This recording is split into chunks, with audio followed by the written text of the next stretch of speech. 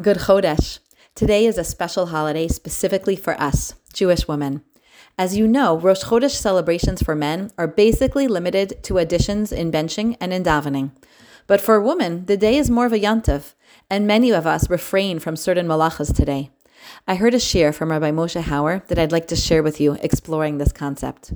We know Rosh Chodesh was given as a holiday to women as a reward for not participating in the Egel HaZahav, the golden calf. Now, how is Rosh Chodesh a fitting reward for that? Here's what happened. Before the Egel HaZahav, the Bechor, the firstborn in each family, was like a Kohen, dedicated to serving Hashem.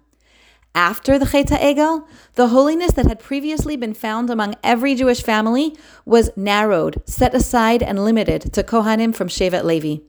Similarly, many say that before the Chet HaEgel, there was never going to be a Mishkan. Instead, Hashem's presence was spread amongst all the Jewish people. Hashem was close to us everywhere. But afterwards, the Kedusha needed to be localized into one place, so we needed a Mishkan. If you think about what life before the Egel looked like, Kedusha, holiness, was regular. It was normal. Every regular family had a Kohen. Every ordinary house hosted the Shekhinah.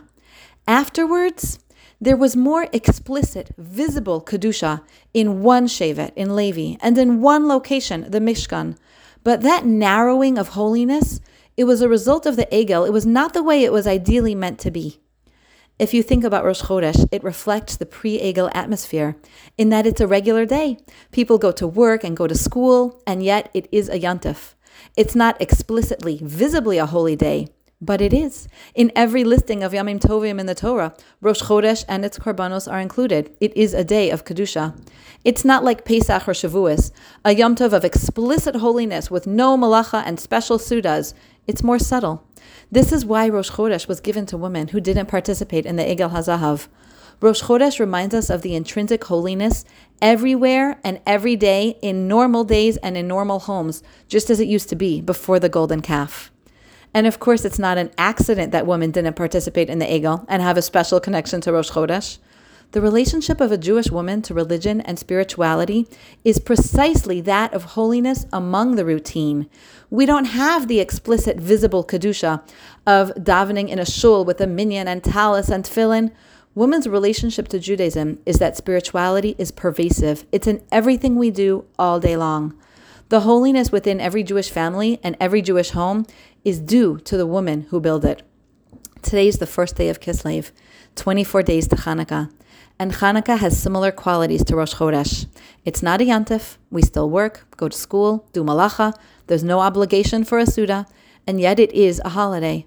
Not just a holiday, but a holiday that is specifically celebrated in our homes. Ner ish uveso is the mitzvah of Chanukah, for each family to light a menorah. Yes, the miracle was originally done with a menorah in the Beis HaMikdash, but today it's celebrated with a menorah not in the Mikdash, but in each Jewish home.